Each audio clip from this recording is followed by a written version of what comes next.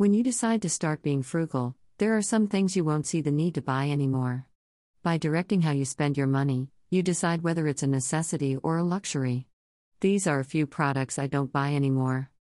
1. Plastic water bottles. Plastic bottles are terrible for the environment and they also increase clutter in your home. Having a filter in your home and reusable water bottles will save you a ton of money and you will indeed have saved the environment. 2. Convenience foods. I only eat from home, by making freezer meals, meal prepping and baking. I'm able to save money by not purchasing food that I can make myself, including coffee in all its forms, cakes, cookies and fried foods. 3. Single-use appliances. Quesadilla maker was not a sensible purchase I have ever made. Having functional appliances saves on spaces, helps you look organized and there will be no clutter. 4. Paper towels/napkins. I started using microfiber clothes and old clothes for cleaning. I invested on cloth napkins with meals.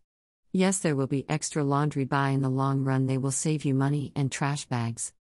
5. Expensive makeup products. We have seen beauty gurus on YouTube get shocked on how good drugstore/cheap makeup products. All the makeup I own is situated in one bag. Only buy your favorites but not too much. 6. Plastic bags. They are unnecessary and are not good for the environment. Always have with you a reusable shopping bag. 7. New clothes. Fast fashion is one of the world's greatest environmental pollutants. I always go to thrift stores, garage sales, flea markets and Poshmark to buy used clothes. You could find rare gems while shopping, like a rare vintage jacket that costs thousands but you snagged it for only $5. Take your time while you thrift. Don't forget to check out my other posts. Subscribe and thank you for reading my blog. May God bless you.